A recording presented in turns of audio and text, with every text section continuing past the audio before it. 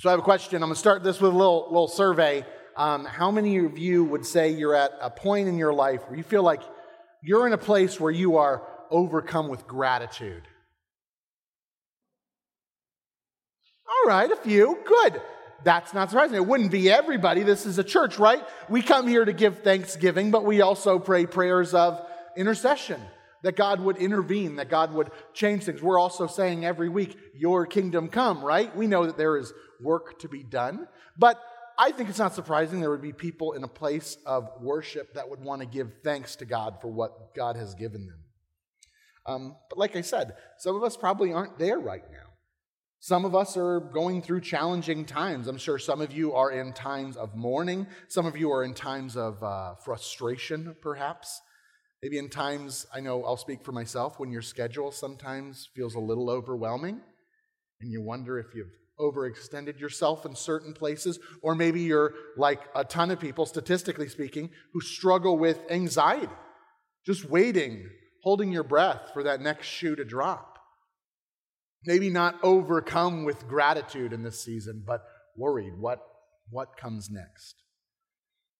I want to say very resoundingly and confidently that going through those times where you're not feeling particularly super grateful does not mean you lack faith. This is a promise. You do not lack faith just because you're going through a challenging time. You still possess faith. Going through these times doesn't mean you've lost your faith. Just because you can't say, wow, thanks again for a great day, God, you aren't faithless by any means. You can still know in your heart that Jesus died for you. You can know deep in your bones that God means good for you. You could have this story that we're reading today comes right after Jesus talked about that mustard seed faith. A little bit of faith. You can have a little bit of faith and it can still change the world. It can still transform us. It can still move mountains. But it can also feel in the midst of it like you don't have enough. Like the disciples who say, can we get some more? Can you increase our faith? It's not because they don't have faith. They just worry. They can't quite yet. I think Jesus demonstrates this in the story today as he heals 10 people. And in the midst of their hopelessness, leprosy, imagine at this time what that must have been like to be a part of that community of people afflicted with this disease. You would be separated from your community, separated from your family. You'd be isolated to live amongst others who are afflicted, cut off from their loved ones, because if you get close to your loved ones, you're endangering them. You're risking them to the same possible fate. And in the midst of all this suffering, can you imagine what kind of faith it would take to have this glimpse of hope in seeing this Galilean that people are talking about, a preacher, a rabbi from the backwoods, right? And you've heard amazing things about him. And you say, maybe, just maybe, if I ask him, this can be a new story. Something different can happen. So you'd risk it. I think that's faith. You say, you know what? Hey, Jesus, help us. At the end of the rope, please help us. And Jesus responds to that little bit of faith and says, go show yourselves to the priests. Now, anybody else here surprised by that response? Because I imagine the guys who suffer from leprosy are struggling with, hey, help us. Okay, go to the priest. What? At least in the Naaman story, you asked him to go take a bath 7 times. Is this all? There's no argument. They just go. That's a kind of faith as well. Might as well give it a try, right? Might as well go. He said go, let's go try it. So there's faith there as well. They're going through a very terrible time, but there's still this confidence that, okay, we'll try this. We'll give it a shot. And they start going. And these scales fall off them. This illness begins to leave them. Their affliction goes away. Imagine the exuberance and joy of watching this take place. What this means for them. People drowning are now giving a chance.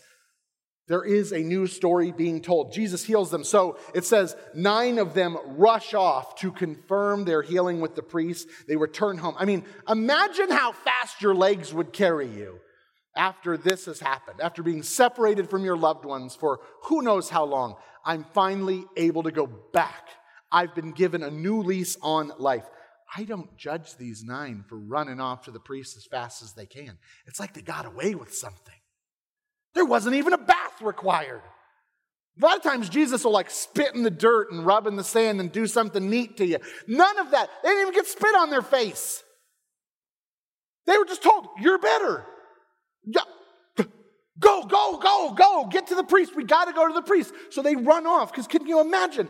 What's the first thing you do when you get back? There's oh man, can't wait to sleep in my own bed. Oh man, I can't wait to have dinner. If you're like a grandparent or something, I've seen this with my mom, you're like, I don't care, heaven and earth. I'm kissing those grandbabies when I get home. Right? You just want to get back. So I don't judge them for doing that. They have loved ones to embrace again after being separated for so long. But one comes back. It's a Samaritan. And I wonder, in pointing that out, does the Samaritan have this unique experience of being a foreigner and being healed by this Galilean that makes this healing maybe particularly more powerful? A Galilean is healing these fellow Judeans, and he goes, it worked on me too? Faith? My faith? A faith that we don't really agree on a lot of things? This, you've been made well. So I'm not going to the priest. The priest will disagree with where I worship and how I worship. I'm going back to Jesus, he says. I got to go thank Jesus. I got to go thank God for what has happened. So he comes back. He returns to the source, to his actual healer, his actual redeemer, because he couldn't do anything else. He doesn't go back to his family, which I imagine would be the first thing he'd want to do. He has to go back. He has to give thanks. And I think of this difference of going back and forth between the 9 who just leave and the one who comes back. And it reminds me a bit of, I don't know why, breathing. When I said they were drowning and Jesus gives them this respite, this rescue, this healing, I think of it like they've all been given this fresh air. They can finally take a deep breath. They inhale Jesus' presence, Jesus' mercy, Jesus' healing, and the 9 flee, holding it in their chests, because what do they got to do, right? They got to go make sure this is real. They got to go to the priest. I imagine the minute they went, they were probably like sitting at home in their own chair or laying in their bed like, I'm back. I'm better. But in the moment, they couldn't let it go. Because there's obvious joy and excitement. But I don't think there's that relief until they can confirm this. And Jesus says, in our reading today, it's changed a little bit, but I'm not going to go into a word study because it did just say in Timothy not to dwell on words too much. So I'll just say, it says in the Greek, 9 were healed. You were made well. You were made well. And I want to give an example of this. I think I know what this means to be the ones who have received that fresh air but haven't been able to let it out quite yet. I had a moment the other day, as some of you may or may not know, when the eye of Hurricane Ian made landfall, it hit my hometown directly. Inglewood, Florida. It got 6 hours of the eye wall through the night.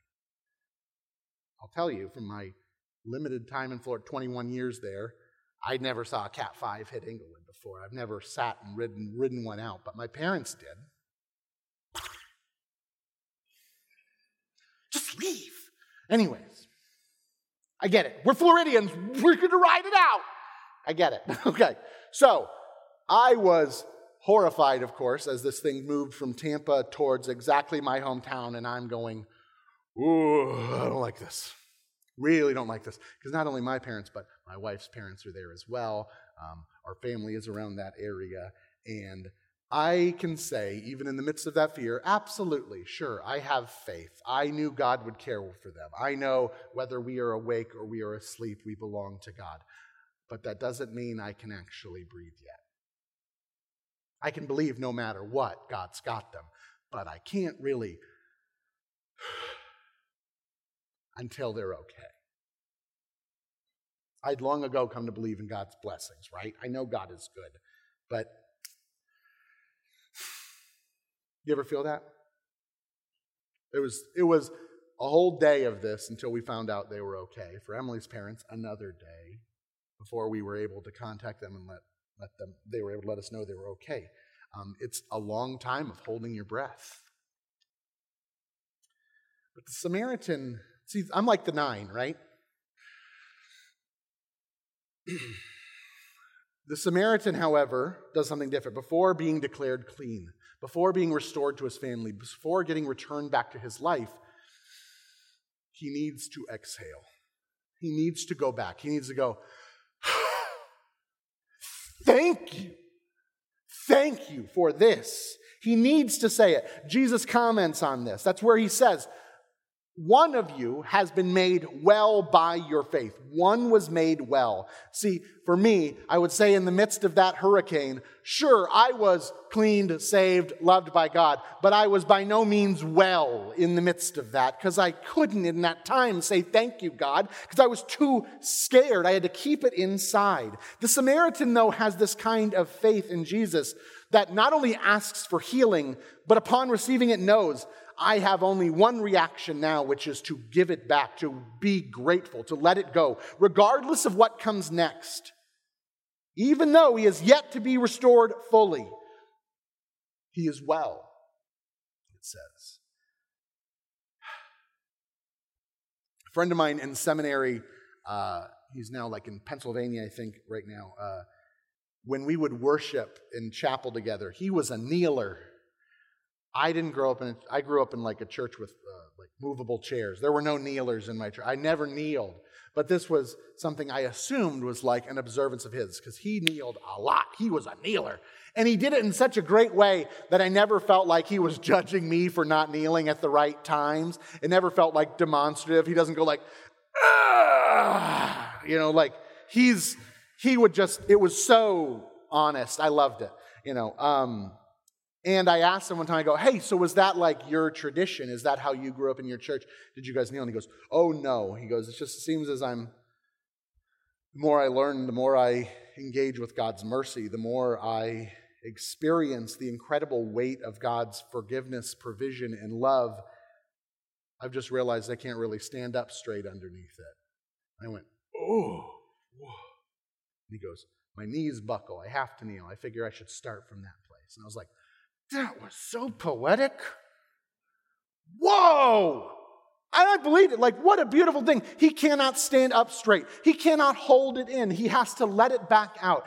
The word I'd use for that is a word Paul uses a lot. I would say that person is in Christ. Paul talks about it. No matter what he says, all of this, that I might be in Christ. Being made well, I think, has something to do with knowing you are in Christ. Like I asked in the beginning, what kind of season are we in? What kind of place are you in? A place of gratitude, a place of struggle, overextended. It could be in the pits of despair. But what Jesus is talking about here, especially in reference to this being made well by faith, is what a faithful life looks like is an awareness that even in the challenging times, even in the good times, good, bad, or otherwise, we are in Christ.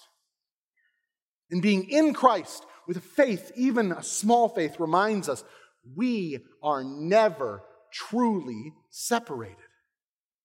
Always in Christ. I think of the hymn we sometimes sing, I'm familiar with, It Is Well With My Soul. Oh, that one gets me. That's beautiful. It was written by someone who had lost his 2 daughters in a shipwreck. Lost both his children. He then boarded a similar ship to travel. They were returning home. He went to return home, and when he was over the area where he knew his daughters had perished, he wrote this hymn. He wrote, though Satan should buffet, though trials should come, let this blessed assurance control that Christ has regarded my helpless estate.